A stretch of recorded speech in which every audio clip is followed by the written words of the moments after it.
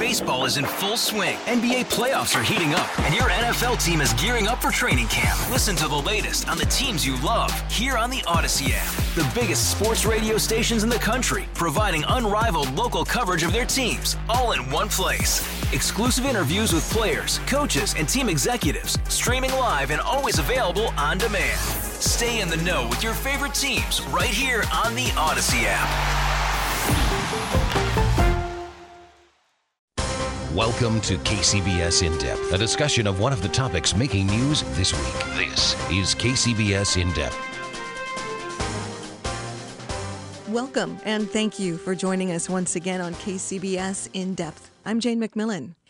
Well, if ever we needed a reminder as to why words matter, especially those from high-placed and powerful officials, we need only look at the provocative rhetoric exchanged over the past few days between the President of the United States and the Supreme Leader of North Korea. As everyone knows by now, one agency in the intelligence community revealed its belief that North Korea has achieved the capability to miniaturize a nuclear warhead that could be delivered on an intercontinental ballistic missile. But it is also thought the regime has yet to master a successful delivery mechanism. Still, this reported breakthrough has sparked threats by President Trump and Kim Jong-un against the other, and now has not only U.S. lawmakers on both sides of the aisle calling for restraint in the president's language, but international leaders are doing so as well. There are so many questions. To what extent has North Korea really advanced its nuclear capabilities? Are we in any immediate danger of war from them? What should we be demanding of our own leadership to avoid such an outcome? We're going to pose all of these questions and more to my guest today, David Schmerler, Research Associate at the James Martin Center for Nonproliferation Studies. It's part of the Middlebury Institute for International Studies in Monterey. David Schmerler's area of expertise and research include not only North Korea's missile and nuclear program, but East Asian security in general, non-proliferation, and terrorism. David Schmerler, thank you very much for your time and expertise and for joining us on In Depth today. Thank you for having me on. Let's start first with, the rhetoric is incredible. Listeners hearing this day in, day out, 24/7 on the news, may be wondering, what the heck? Should I be buying supplies, stocking up canned goods? With this information from this one intel agency, should we be panicked? Well, I've got some good news. It's alarming, but the world is not going to end, and I would not invest in canned food or bomb shelters. The type of rhetoric we've been hearing out of North Korea, however alarming, for those people who don't watch North Korea, like some other North Korean watchers that I work with do, they issue very provocative rhetoric all the time. In fact, we've gotten quite used to it. The one thing that we haven't gotten used to, though, is the type of words being used by the president in response to what is typically expected as being provocative language from the North Koreans. They've been testing nuclear weapons designs for a couple, or weapons themselves, for a couple of years. They've done 5 tests so far. They have a alarmingly accelerating ballistic missile program, but they're not going to nuke us out of the blue, if you would. So from the rhetoric and from any ratcheted up tensions, is it correct to say that what we should be more concerned about at the moment is perhaps the U.S. initiating something than North Korea? Well, again, I think both parties have cool heads. I think it's just the manner in which this conversation is happening is not productive. So, North Korea developed their nuclear weapons program out of fear of a U.S. military intervention on the peninsula, for whatever reason the U.S. might have for doing that. So they developed a nuclear weapons program, and they've been testing ballistic missiles for a while, but started accelerating that. Because what they want to do is they want to throw another level of complication into any decision to put troops on the ground in North Korea. So the North Koreans are aware and worried of the American military superiority that we have over them, and that is the purpose for the program. It sounds it sounds as though.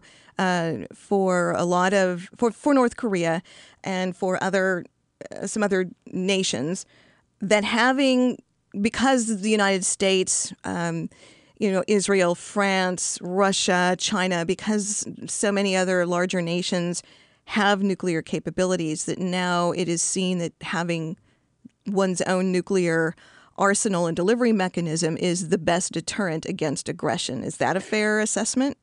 I think that's how the North Koreans look at it. If we look at the history of how the United States interacted with regimes that it was against or opposed to, Gaddafi and Saddam, both of those countries had WMD programs in some shape or form. And Gaddafi actually gave his program up. And as soon as things turned south for Gaddafi, the United States was nowhere to be found. In fact, they provided assistance, or probably provided assistance in the removal of that regime. And we did go into Iraq, right? And we removed Saddam.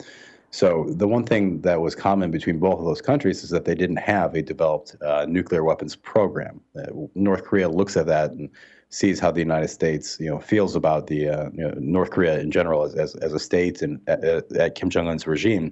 And there's no guarantee that we're not going to do the same thing for them. So the whole purpose of this program is to throw an extra level of complication in any decision to intervene with military forces in North Korea.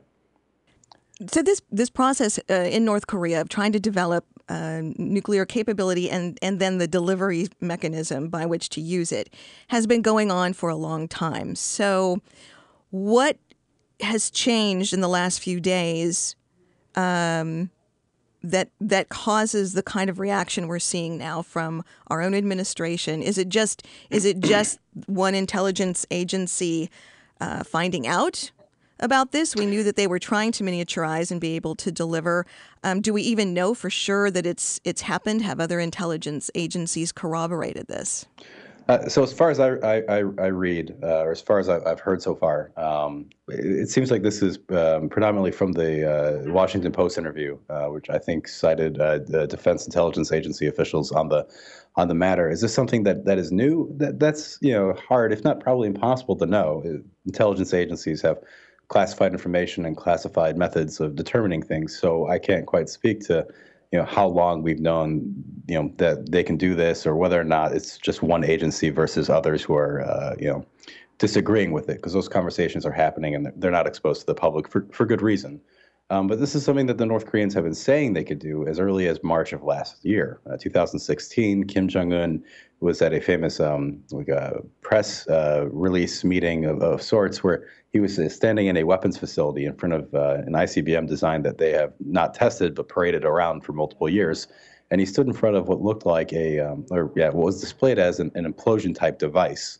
It was presented in such a manner where he had this nuclear weapon, mock-up, if you would, in front of him, next to a reentry vehicle in front of an ICBM. And their last nuclear test, they did use words indicating that they at least wanted the rest of the world to believe that the test was of a design that would go on the end of a missile. So the Washington Post article just comes out and kind of at least confirms in some sense, if it's true, that the North Koreans have or are very close to completing a design of sorts that could fit on the end of a ballistic missile.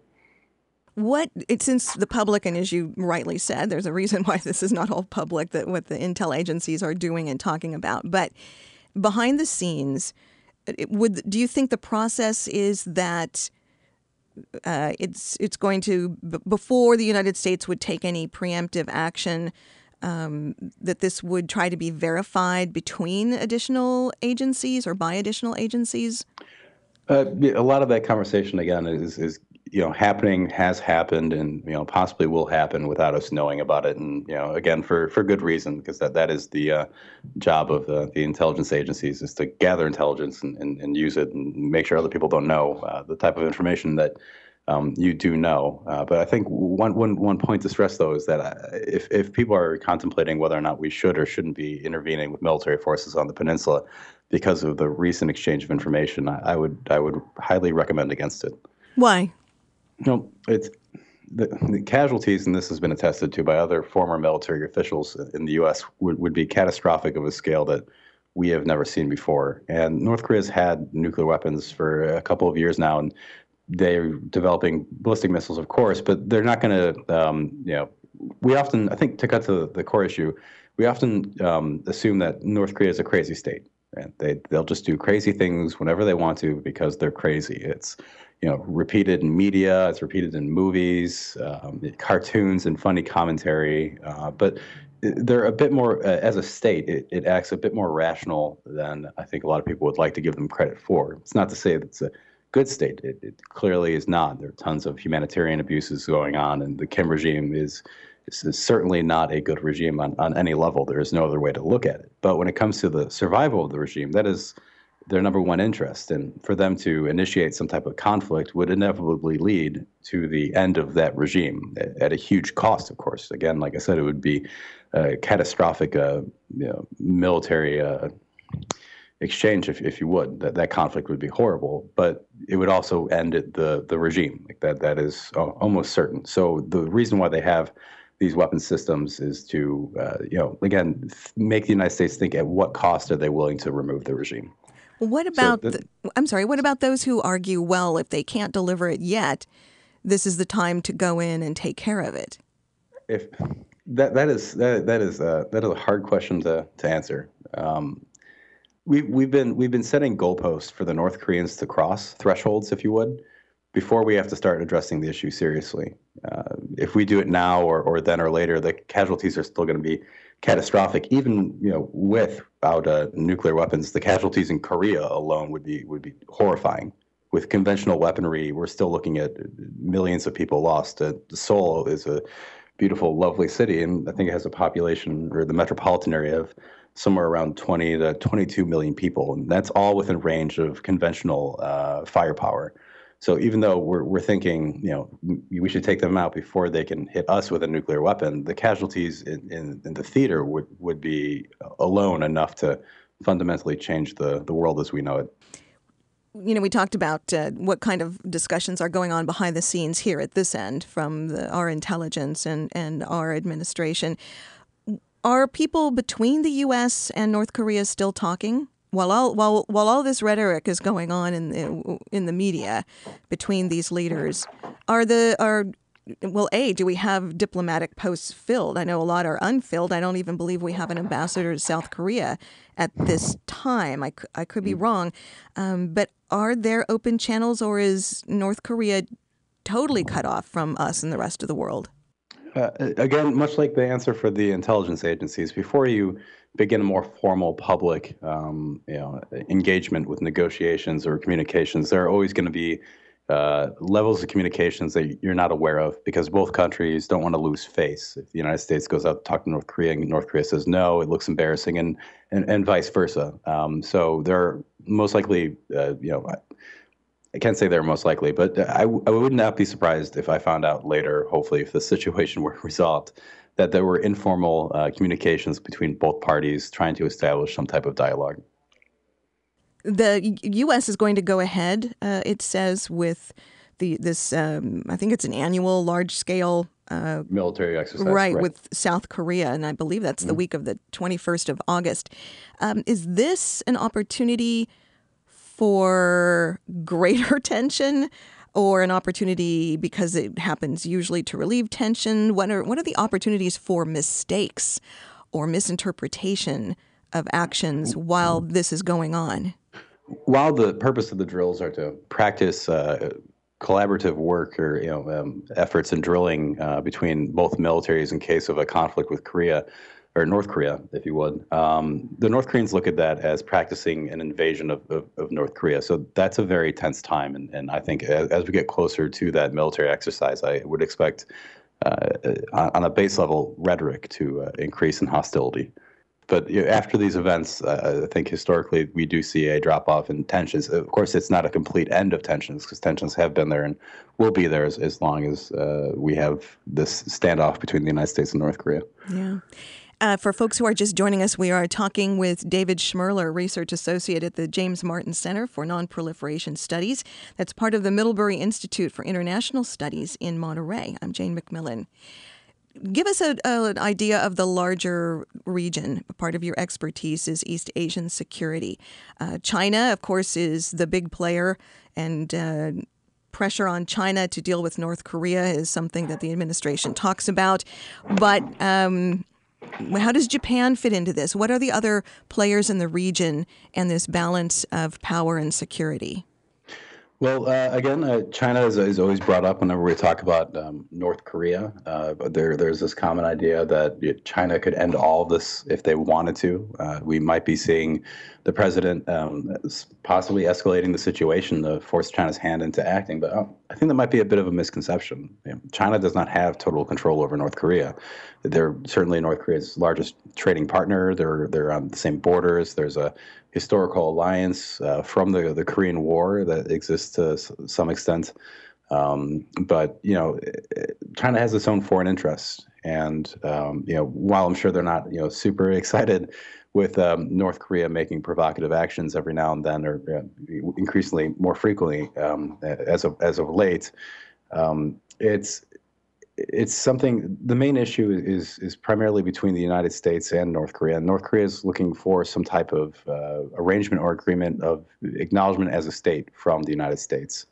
So shifting blame to China as being not single-handedly responsible, but being the silver bullet for this situation is a bit of an oversimplified way of looking at the issue. Moving on to Japan, Japan is very worried about this. Japan is regionally in range. They don't need ICBMs or MRBMs to hit Japan. And in fact, with their medium-range ballistic missile fleet, they have many of Japan's major cities within range. And they could cause massive amounts of damage without nuclear weapons as well, just with their conventionally armed ballistic missile fleet. So they're certainly very aware and not happy with the situation in the region. And again, if we go back to the question of whether or not their ICBMs work, their medium-range ballistic missiles do. So if we're talking about any type of conflict in the region, conventionally they can hit all of South Korea and large parts of Japan. So they're very much tied to this issue. Do you think North Korea is getting help in its nuclear program from any other players?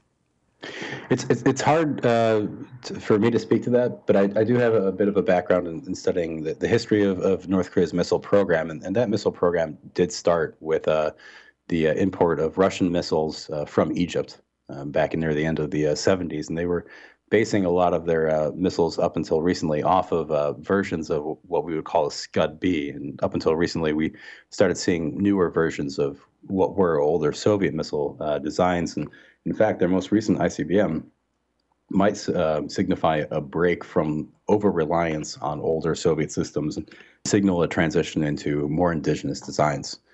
So there certainly was help to the extent of who's helping them.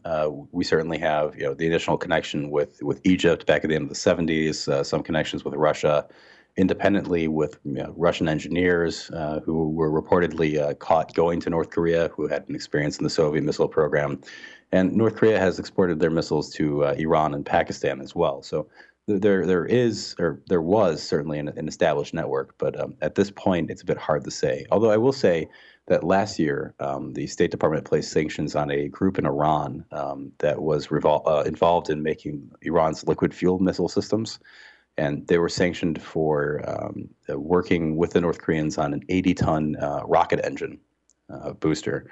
And just, I think, this year, we saw that engine for the first, end of last year, we saw that engine for the first time. So there is still some connection between Iran and North Korea, but to what extent, we're not sure. Well, while we're talking about other players involving North Korea, what other players might North Korea now give its capabilities to, or sell its capabilities to, or leverage its capabilities with? So that is a great question. I mean, as said before, there is some type of cooperation between Iran and North Korea, but that doesn't necessarily mean that there is a huge weapons transfer from Iran to North Korea. So that's one point. But North Korea runs into a bit of an interesting problem here. Even though they use proliferation networks to develop their weapons systems, and they want to portray their weapon systems as being functional and certainly deadly. They don't want to add more fuel to the fire or I would hope that they don't. And in a couple of statements, I believe they have said so, that they would be a bit more responsible with these weapon systems because they want to be accepted as a normal state. So, depending on how relations between the United States and North Korea go, we might see some proliferation. But again, that depends on how the relationship between both countries is. as we talk about non-proliferation, is that ever, in your opinion, a goal again? Kind of now that the toothpaste is out of the tube, now that nuclear weapons are and have been since World War II available. When we talk about non-proliferation, in reality, what are we talking about? Just containment? We're talking about, at least from my area of study, we're talking about preventing other states from acquiring these weapon systems. North Korea has nuclear weapons capability. We can argue on to what extent they can deliver those systems, but they do have nuclear weapons now. They do have missiles that can be tested to ICBM ranges, and they are testing reentry vehicle technology. So for North Korea, I don't necessarily see them giving that up. A lot of time is going to have to pass before we can breach that conversation. But I think in regards to North Korea, what we could be focusing on is trying to stem the advancement, development of more complex systems on the Korean Peninsula. Because as it is today, I don't see the North Koreans giving up their weapon system. Do you see diplomacy as still the best way of stopping that continuation or expansion? I think diplomacy is the only way, the only acceptable way to stop that. Again, I'm sure there are military options for the peninsula, but the casualties involved, the cost of another conflict on the Korean Peninsula would be catastrophic. So I would highly advise against it.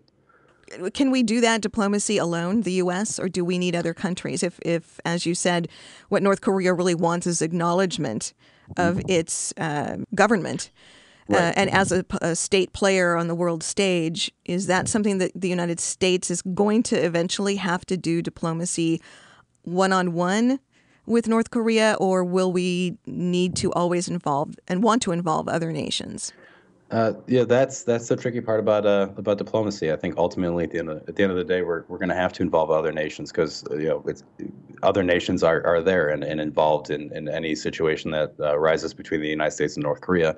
But I think that the main issues need to be solved between the United States and North Korea. At least that's how the North Koreans see it. So you might need other countries to help assist in facilitating the conversations, but a lot of the legwork that's going to be done is going to be between the United States and North Korea. What do you tell your friends when they call you? And they're hearing all this news and they know your expertise. And I'm kind of circling back around to the first question I asked, and that was, should we all be, storing up on canned goods? But, what do you tell them? How do you explain this in terms of, hey, should I be worried? Should we be worried? So I got a text a couple days ago from my sister, and she sent me, "Are we all going to die?" Well, eventually, yes, we all will, right. But of course. But tomorrow, no. Next week, no. Next month, no. Barring a horrible accident, knock on wood, we'll all be okay. The issue is not the impending doom of a nuclear exchange with North Korea. The issue is that there is a real problem with North Korea developing more advanced weapon systems. And sanctioning them and not talking to them hasn't solved anything. And in fact, it's gotten us to where we are today. That's not to say sanctions are bad. Sanctions are certainly a key role in facilitating negotiations, bringing people to the table and showing that you're, not supportive of a certain action. And they should stay in place to a certain extent. But ultimately, I think the only way we're going to get around this is by conversations. I'm not looking for a home run right off the bat when the first American and North Korean talk with each other. But I think just beginning that conversation and figuring out where both parties stand is an important step towards resolving this issue. Because up until now, it seems like sanctions alone and the impending military threat hasn't done anything but accelerate North Korea's weapons program. What else might be diplomatically used in the form of a carrot? The stick, the sanctions, and the military threat, as you said, those two things have certainly not worked yet. So what might be the carrot part of that component besides acknowledgement from the U.S. that the North Korean regime wants? Oh, I wish I could answer that question.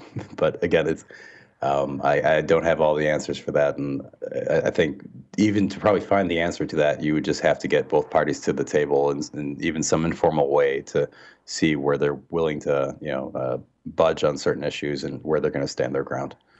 What are the odds of regime change in North Korea? What are you aware of any action within the state to that effect, or what might have to happen to open it up to the outside enough to where that might be a possibility? I think the North Koreans are very aware of that threat. In fact, Kim Jong-un had his uncle removed, possibly because he was a bit too friendly with China, maybe giving the Chinese an option to have North Korea without Kim. But I don't know. That's hard to say. North Korea it's transparent in some parts, but most of the country is not. So I'm not aware of any internal components that might facilitate regime change.